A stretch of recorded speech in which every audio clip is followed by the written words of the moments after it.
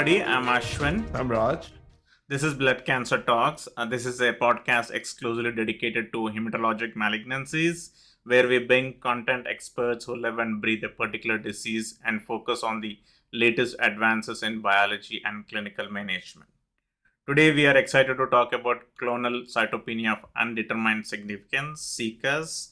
We have an expert, Dr. Uma Boretti, who is an associate professor of medicine at the Ohio State University Comprehensive Cancer Center. Dr. Boretti, thank you so much for joining us and thank you for your time. Before we can start, can you tell us about yourself and your clinical and research focus for our listeners? Absolutely. And thank you so much for having me on this podcast and for discussing this topic. I'm excited to be here.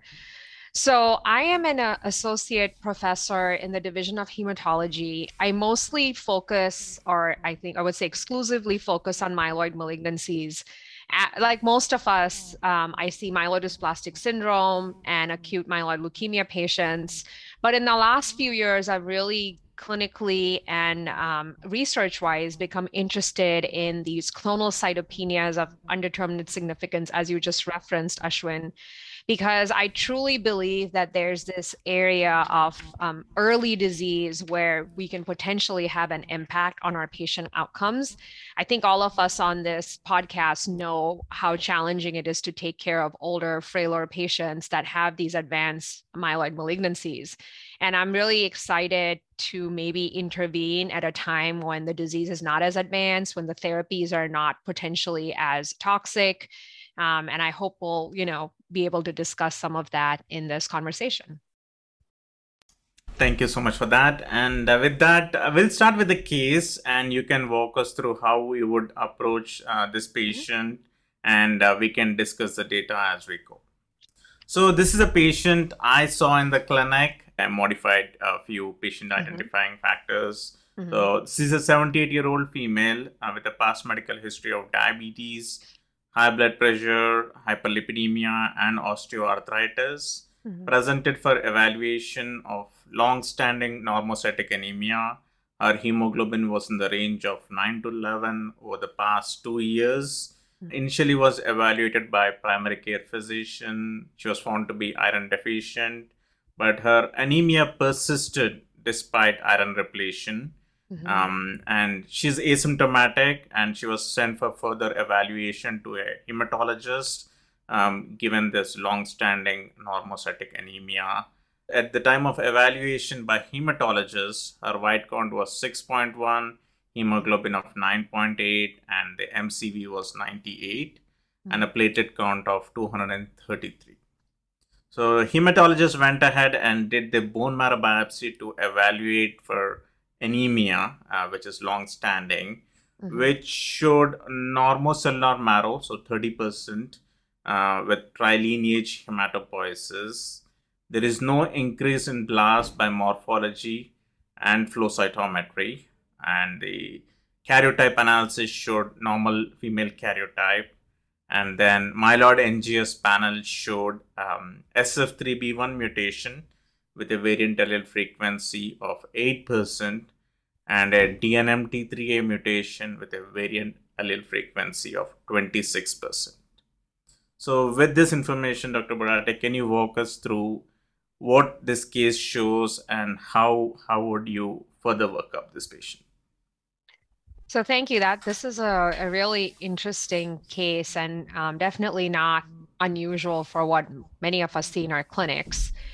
The first point I wanted to make is there are, some of us who, and by some of us, I mean physicians in general, who are not as diligent in maybe working up anemia in older patients because there's this, I guess, feeling that, maybe it's just related to aging.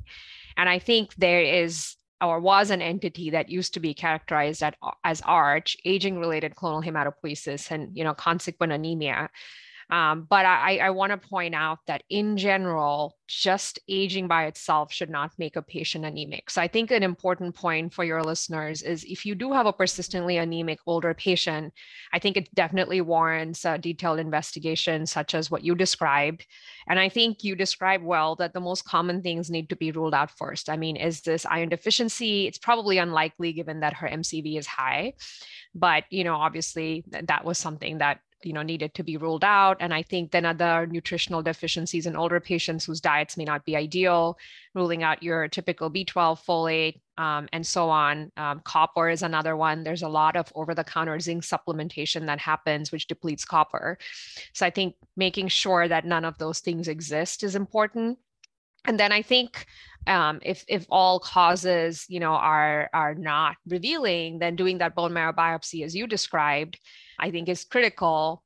And I think the findings that you presented in the bone marrow, where it looks like the patient has fairly preserved hematopoiesis, there doesn't seem to be a degree of dysplasia that is reaching the threshold for myelodysplastic syndrome, which, as you know, is 10% or higher. But clearly, the patient has a clonal process with 2 mutations, a low level SF3B1 and a higher level DNMT3A mutation, makes this process, by definition, a clonal cytopenia. So I think in summary, I think the workup is very systematic. The only other thing I would add is maybe the other thing we would do in this situation is, and maybe this was obviously done, and we might talk about it, is an erythropoietin level, because that also plays a role. If the marrow had come back with MDS, then that would be something you might want to offer the patient. So I think, the workup and the steps you described seem very appropriate and systematic. And I think the concluding diagnosis is that she has a clonal cytopenia of uncertain significance, given all the findings. Okay. Thank you so much, Dr. Borate, for that excellent overview. You touched upon a lot of important points. I think you mentioned something called ARCH, and you mentioned CCUS, and you also mentioned CHIP briefly.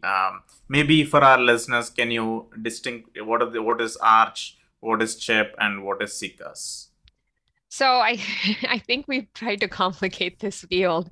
I think all of us hematologists love our acronyms, whether it's MGUS or BLUS, or now in this case we have CHIP.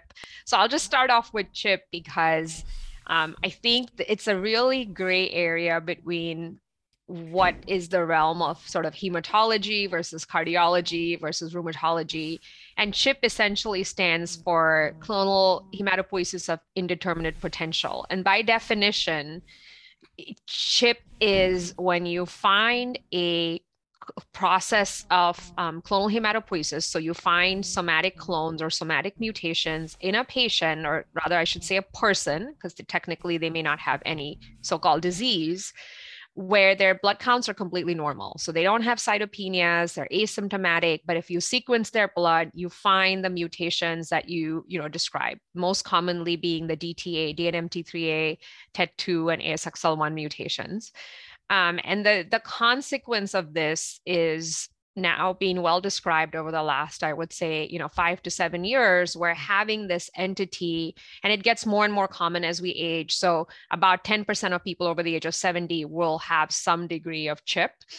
The consequence of this is really in other organ systems, not so much progression to a heme malignancy, which there is an increased risk of, but the more relevant risk is increased morbidity and mortality from heart disease. So they're, almost 4 times more likely to have an event like an MI or a stroke, which obviously affects their overall survival. And this has been really well described in multiple papers. And so I think that's where CHIP is relevant for us as physicians. In terms of CCUS, this is when you have a patient like the one you described that is presenting with 1 or more cytopenias. These have to persist for at least 4 months or more. And the workup, as you described, again, is unrevealing for other causes.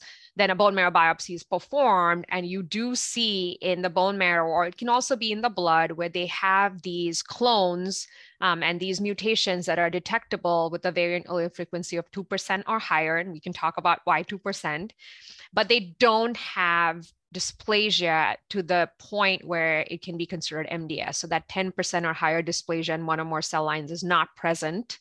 And that's the definition of CCUS, which is clonal cytopenias of undetermined significance. So I think these are the two entities that I'm sure we'll talk about the most. There's an entity called ICUS, which is idiopathic cytopenias of uncertain significance, where you have these cytopenias, the bone marrow doesn't show MDS, but you really can't find these clones that we just described. And this entity is a little bit more amorphous, but in general, the consensus is these patients have a very low chance of something happening in the sense of, myeloid malignancy transformation in the future. And lately, we also been hearing a term called CMAS, clonal monocytosis of undetermined significance, and clonal cytosis of undetermined significance as well. I'm not sure about these different terminologies.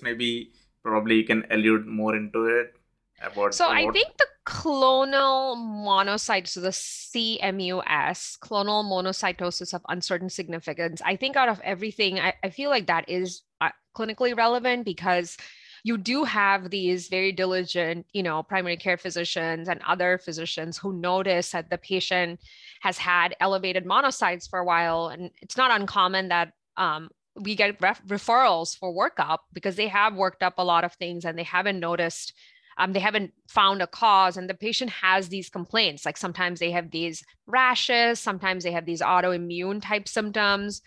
And then when you work these patients up, they do have clonal hematopoiesis. So again, the overlap between CMML and MDS mutations is very broad. So ASXL1, TET2, SETBP1. And so you have these patients with monocytosis, again, not reaching the level of the definition of CMML, but they have these clones. And I think more and more research, again, in its infancy is showing that these patients actually have a pretty high chance of progressing to CMML.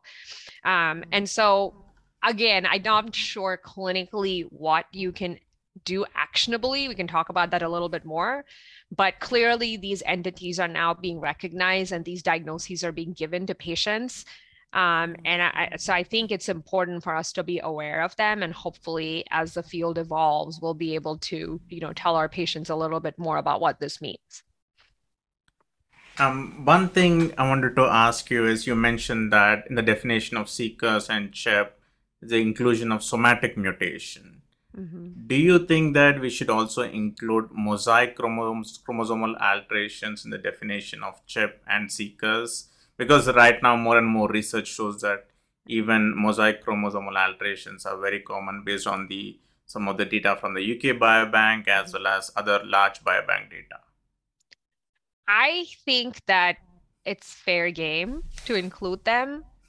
I think it's easier to understand because of all the previous research how gene mutations, somatic gene mutations, and variant allele frequencies kind of correlate with disease evolution, which we'll talk about, I'm sure, in a few minutes. But I think it's less clear about what you mentioned, this entity of, somatic mosaicism and how that contributes to disease evolution. But I think it is absolutely fair game. We know that these mutations or I guess rearrangements or chromosomal abnormalities clearly impact, your stem cells and maybe provide a clonal advantage. So I think there definitely needs to be a lot more discussion. As you know, we just had a very big revised classification of all myeloid lymphoid and malignancies and so on. So I think as the literature evolves and as we understand more, I'm sure that will be hopefully incorporated in the future. The reason why I bring this up is I have an interesting patient in my clinic where he had a bone marrow biopsy done because of his long-standing history of ITP, and the platelet count were not getting back to normal range despite receiving adequate therapy. And he had a bone marrow biopsy done by outside physician, and which showed that he has a translocation 922 in one chromosome out of the 20 chromosomes they analyzed in the karyotype. And no evidence of CML by morphology, and blood counts are completely normal. And he was referred to me for this translocation 922, but it was only in one chromosome. and no other chromosomes. And I've been just monitoring him for the past 1 year, and his blood counts are completely normal. So I'm not sure how to address this, because Yeah, I think we are seeing more and more of these referrals where, right. based on Yeah. the bone marrow biopsy they have this karyotype abnormalities, and we don't know what to do with them. I don't disagree. I think this is a fascinating case, and I pretty much agree. I mean, I agree 100% with what you're doing and the uncertainty behind this. And I think other than monitoring the patient, I really don't think there is anything you could do. But to your point, what can we as a community of people that are researching this, how can we pool our data together and describe these entities better to help clinical management? I think that's critical. Yeah. Yeah. And you also briefly mentioned about the another point is the calling the variant allele frequency of 2%. Why 2%? So, I mean, I did a little bit of digging into this and talked to people who, came up with these terms or made these definitions. And the consensus seems to be at the time these entities were defined, our NGS platforms and technologies really were accurately variant calling down to 2%. Below that, it was, under the range of accurate specificity and sensitivity of the particular test and basically a limitation of the technology. So they didn't feel comfortable calling out a variant allele frequency mutation of, let's say, 0.5% or 1%. They felt like this was, crossing that line between being certain that this is measurable, pathogenic, and so on. And so that's why 2% was chosen.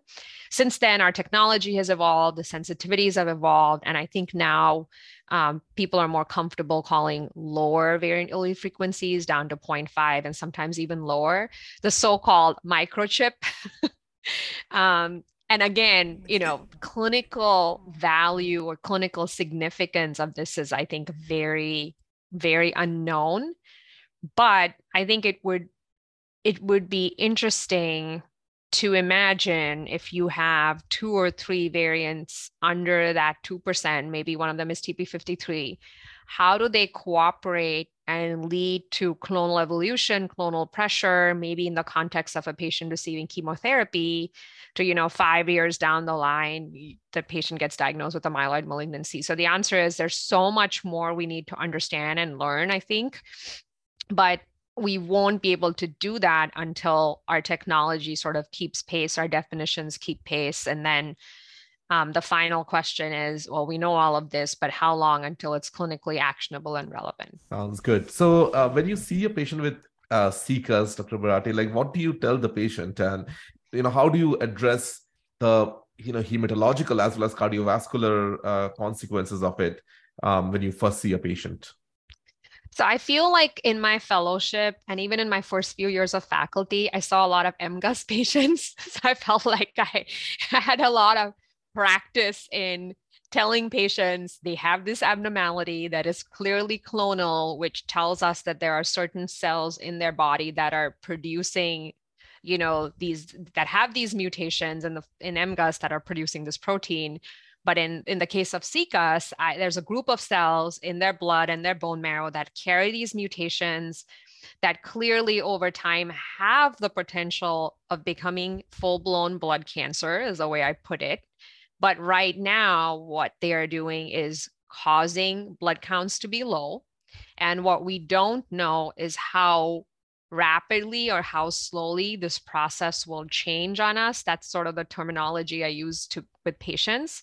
And I tell them that there are certain things we do know. We do know that the number of these mutations influences how quickly things will progress. If they have two or more, actually more than one, we know that this process has a potential to evolve faster. If the amount of the clone, the variant allele frequency is higher than 10%, we know that the chances of this evolving to a full-blown myeloid malignancy is higher. And then to your other point, I always, always tell them that the biggest risk of something happening to them in the near future is cardiovascular, is to do with their heart, to do with their blood vessels, to do with the history of stroke. And so I always say, don't not worry about the blood cancer part, but let me sort of monitor and handle that. What you have control over, the patient has control over, is factors like diet and exercise and reducing their lipid, optimizing their lipid profile, taking their statins, seeing their cardiologist. So I try to empower the patient as much as possible in things that they can control in the immediate future, and then talk about what is a reasonable level of follow-up and monitoring for CCUS patients as well. Do we have any data on what is the absolute risk of transformation to AML in CCUS? Like, I know Ashwin will go over in details over the risk scores in the next question, but just overall, like, in all comers, for example.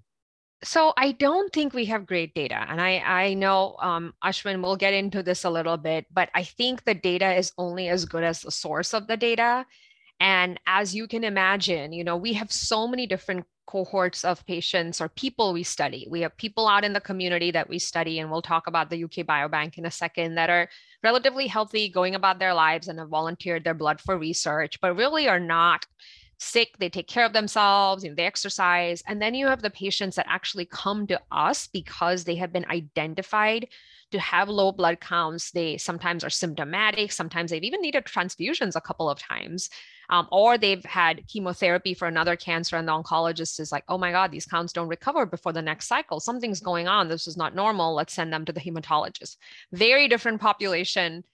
If you identify CCUS in those patients, then a healthy group of patients that incidentally has a clone identified in their blood. So I think we need to do more as a community to come together and collect these large cohorts. And I know your institution at Vanderbilt and Ashwin is leading that effort with Dr. Savona. So I think having a lot more population-based information in different sets of groups of people or patients that come to us versus are out in the community is going to be very impactful. And I think the myeloma world has shown us the way. I think the conversation with an MGUS patient now is much more clear. The nuances are much better worked out because they've had these giant studies like PROMISE and others that have teased out these risk of progression to smoldering myeloma much better than we are doing with CCUS and CHIP and so on.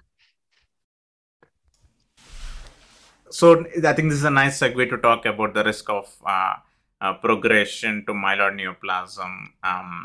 I think we have two seminal publications. One was from the European group, where they included CCUS patients, and when they studied the progression to myeloid neoplasms, I think three variables kind of sticked out. One is the number of mutations, as you said, and the type of mutations, as well as the clone size matters in the risk of transformation to myeloid neoplasm. And more recently, the publications from Weeks et al. In New England Journal of Medicine Evidence a couple of weeks ago, which along with these three factors, it also showed that red cell size is reflected by mean cell volume and RDW also adds into the risk of progression to myeloid neoplasms.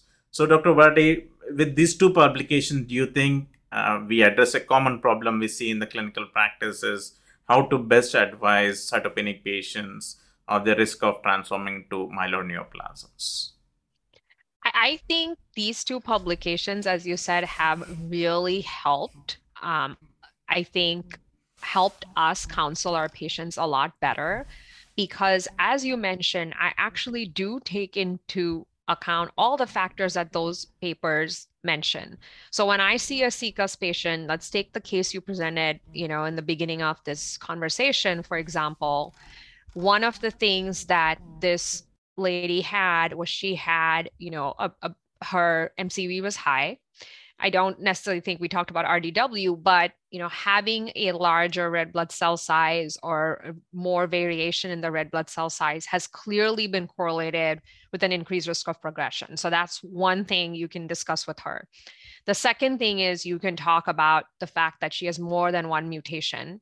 And the third thing is, like you said, the type of mutation. And we know that spliceosome mutations, particularly SF3B1, are at the highest risk of progression to a myeloid malignancy. So I think just by virtue of those three things that have been described in both these papers, you do have a way to communicate to this patient that, right now you don't have a myeloid malignancy, but given all of these things, I'm going to watch you really carefully because this may be something we encounter in the future. And we're going to talk about some options of potentially how that, that could be treated in the future. So I think I have taken from both papers that they're two very different cohorts. Like we mentioned, the UK Biobank is a large group of healthy individuals that have been followed over time, and they don't have a lot of events. They don't, have a lot of disease or comorbidities going in. They're mostly white, as opposed to the Galley paper, which is patients coming to our clinic seeking attention for cytopenia. It's just very different population. And to Raj's point, if you look at the risk of transformation to myeloid malignancy, very different in both cohorts. In one cohort, depending on what their risk is, whether they're classified as low risk or high risk, the risk of transformation is maybe 15%. And if you look at the Galley paper, the high risk of the high risk group, the risk of transformation, is almost like 80%. So you're talking again different patient groups, but we're now learning factors that can go into the nuanced discussion that you're just talking about and how to take care of these patients and how to decide to follow up. With the publication of the manuscript in New England Journal of Medicine, which showed use the UK Biobank data, and they have right now where a app with we can plug in the numbers and it will spit out a score. Are you using that in all your patients in the clinic? So I did. I don't use the app, but what I did was I pulled in the information from the publication using a smart phase in Epic. So I have it right in front of me when I'm doing the patient note, and I can kind of see what that looks like. I will say though, I'm taking it with a grain of salt because I'll give you an example, just like you presented a patient case. I had a patient referred to me by an GYN-onc colleague. This is a patient who has had a recurrent ovarian cancer and has had multiple lines of therapy, including, taxanes. And I think I can't remember if it was cisplatin or carboplatin, but platinums and PARP inhibitors, and continued to be on and off cytopenic. And the GYN-onc colleague had read the data on what can happen if you give a PARP inhibitor to a patient with a pre-existing TP53 or PPM1D clone. And so she wanted to know if that was something her patient had because she was planning to continue a PARP inhibitor for a long period of time, not completely knowing, what period of time is good for this patient, because that's data that's evolving in their field as well. So I worked up the patient. We did a bone marrow. She did not have MDS, but she actually had a PPM1D mutation. And so then we are left with the question, and you can plug in the numbers in the CHRS score, but I think it doesn't totally accurately reflect the risk of this particular patient, right? Because that was informed by a very large, healthy group of patients, but this patient's situation is very different. And so if I plug in the score, it says the lifetime risk of developing MDS is, 1% maybe. So if that's what you tell the GYN-onc colleague, she's going to say, well, of course, I'm going to continue the PARP inhibitor. And maybe that is the right answer. But there's also the data from, Kelly Bolton and colleagues, which show that these patients actually are much higher risk of progressing to MDS or AML, but we don't really know the exact percentage. So it's hard to make patient per patient decisions using the CHRS score without taking into account all the other data as well, if that makes sense. Yeah, I think that definitely makes sense. I think you bring up a very important point that, yes, all these score systems are there, but they don't adequately capture the nuances we see in the clinic. You eloquently said before that we need to have large data sets and multi-institution collaborations. And thank you so much for leading for some of the efforts as well to having a good consortium in the seeker space, so that we can have the data to better risk stratify these patients. We also increasingly see these referrals where some of the patients are getting screened by the Tempus or other sequencing done by solid tumor colleagues, and they were found to have this germline variants. Yep. And we have seen some data from Kelly Bolton et al. Using the UK Biobank that this germline variants also predispose you to development of CCUS as well as CHEP, and may also have a create a environment where the chip clone can grow. Maybe should we screen for these germline variants in patients with chip so that we can better assess the risk? I am actually struggling with that, Ashwin, I'll tell you, because it then starts becoming sort of a risk benefit expense issue with patients. Obviously, these tests are expensive. You're sort of going down more and more rabbit holes. And I actually am very interested in, learning more from Kelly Bolton and others' research on how practical is it to do this? Do we do it for every patient that comes in, or do we really focus on family history and say, wow, you have a family history of several cancers, not just blood cancers. We really need to potentially go down the germline testing route. I think there's great data from Alex Bick and Sid Jaiswal talking about a particular SNP, which, presence or absence of the SNP really determines if having, CHIP or maybe even CCUS will actually lead to, worse things down the road, or maybe it's protective if you have, a certain type of SNP. So I think the field is still evolving. I do think as more and more of these data get published and come out, we will be able to do a better job of saying, what, based on the patient's history, based on this data, based on this type of chip that we're seeing, we really strongly recommend some germline testing. But I am not doing that on a routine basis in these patients. All right.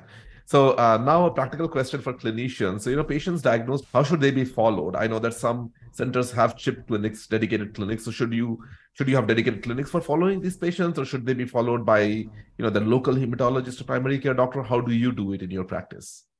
So I think I have a bias in that I have a clinic like that where we follow these patients. It's called the HALT Clinic. It stands for Hematological Abnormalities at Risk of Leukemic Transformation.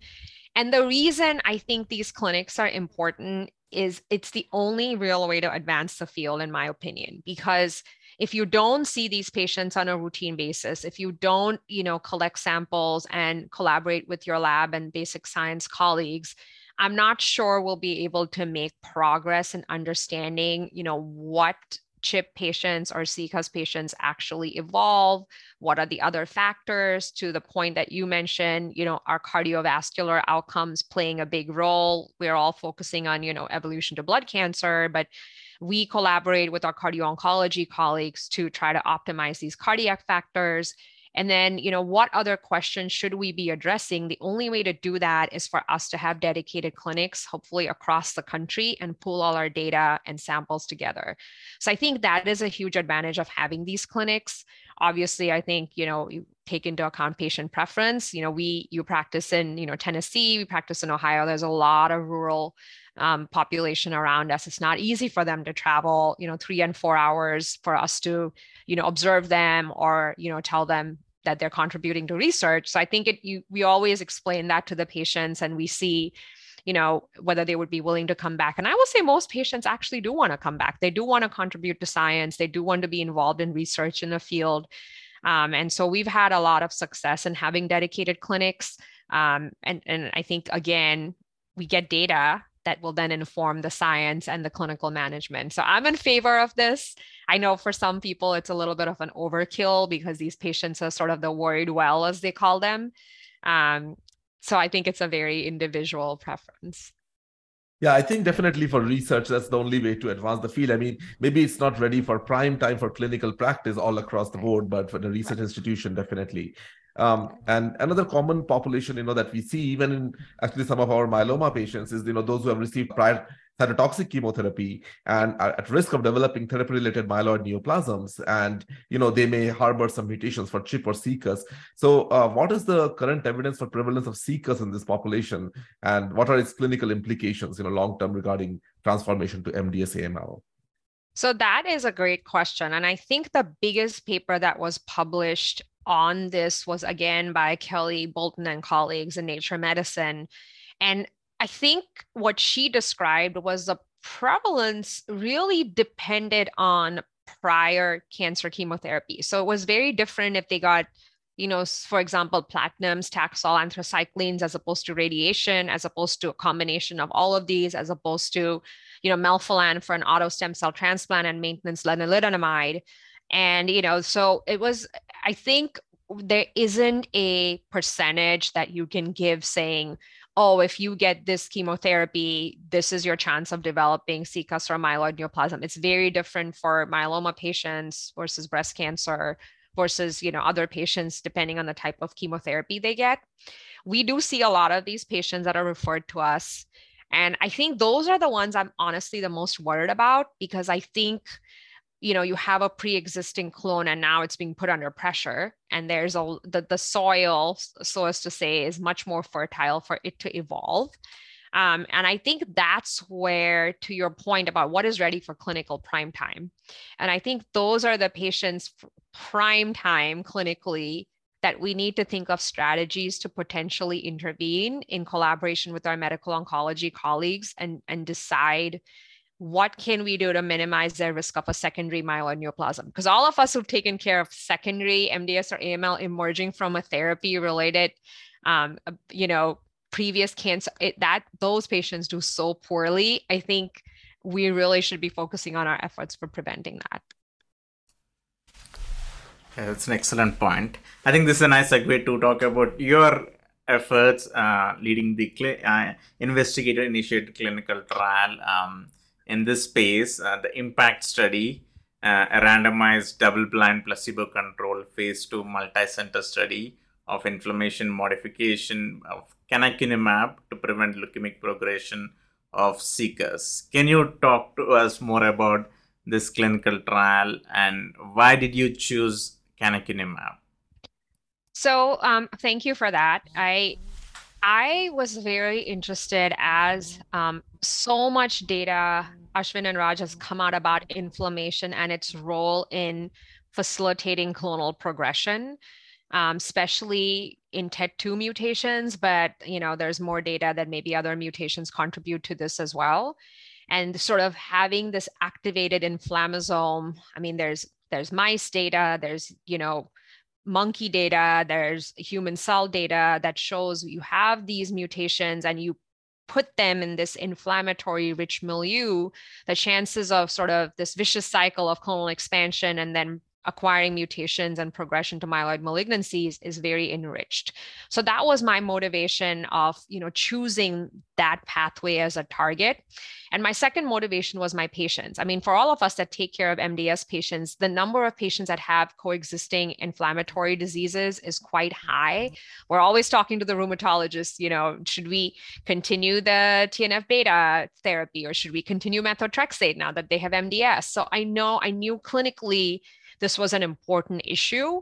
And then lastly, having a drug like canakinumab, which is an IL-1 beta antibody, a lot of safety data has been looked at across thousands of patients, including patients without blood cancers in the large CANTO study.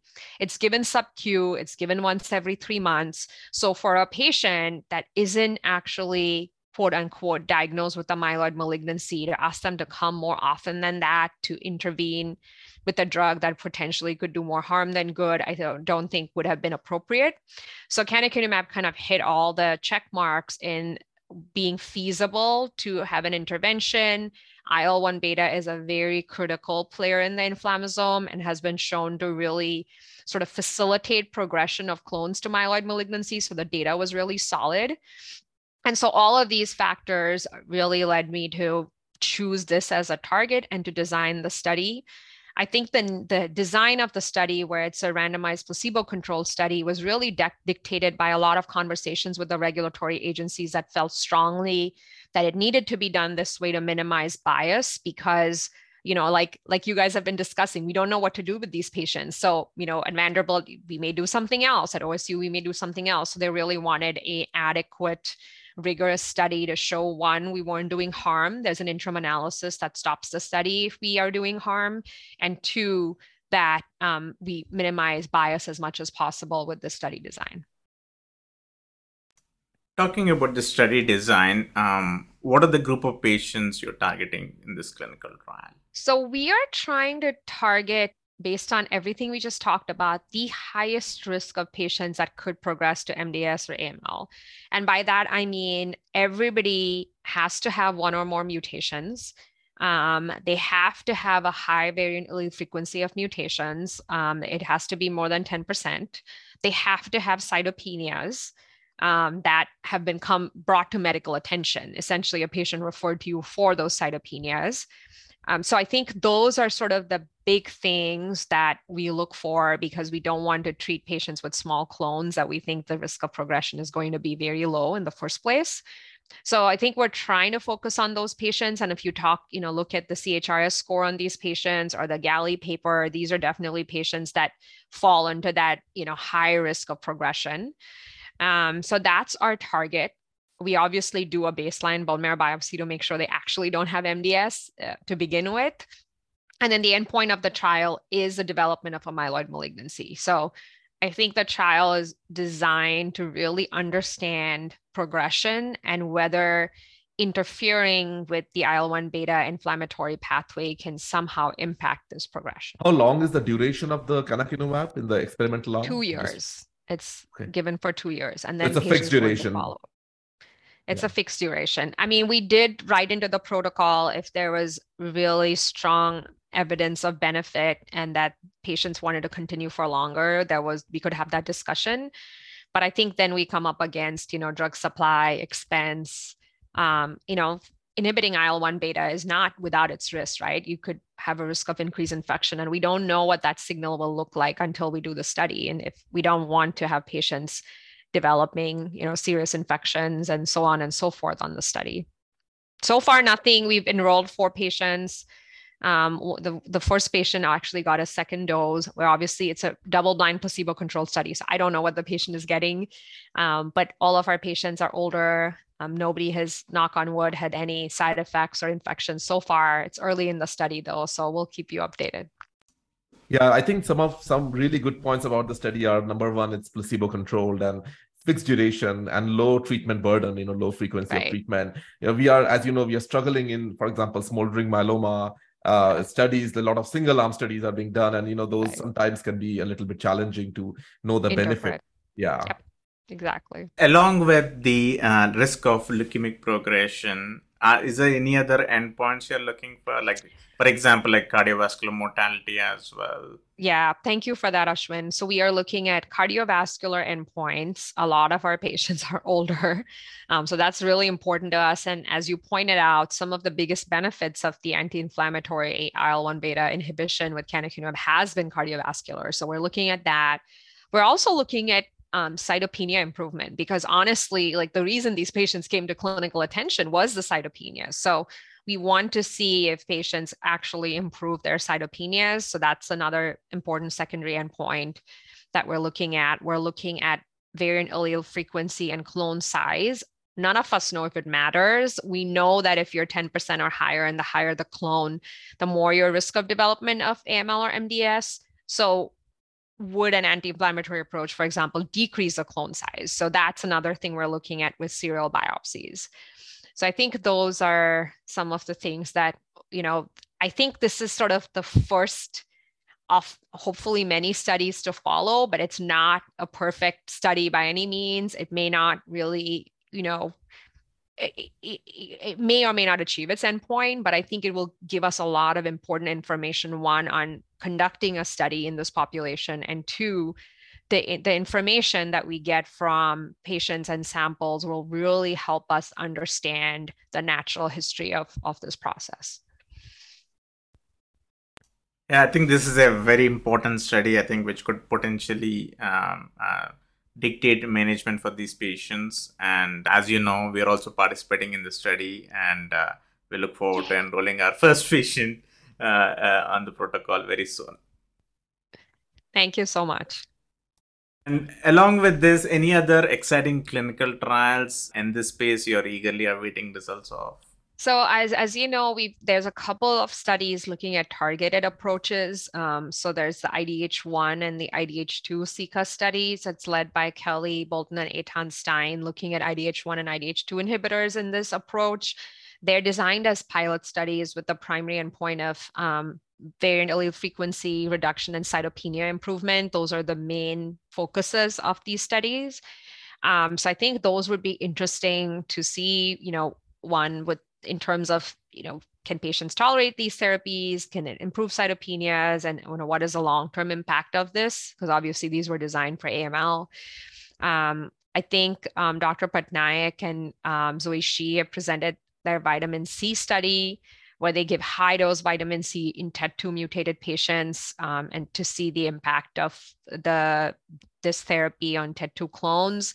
There are other studies looking at oral vitamin C and metformin in these patients to see if that could impact sort of this story of inflammation, clonal expansion, and so on. So I think there's a lot of movement in this space. None of us know if any of these are disease modifying, right? Because, again, with MGUS smoldering myeloma, the goal of any of these interventions is, can you modify disease progression and not have the patient develop a disease that then causes so much morbidity and mortality? It's very hard to treat in our older patients. And so to me, that's my motivation. I don't want to round on the leukemia service, taking care of 85-year-olds who are so deconditioned from having leukemia.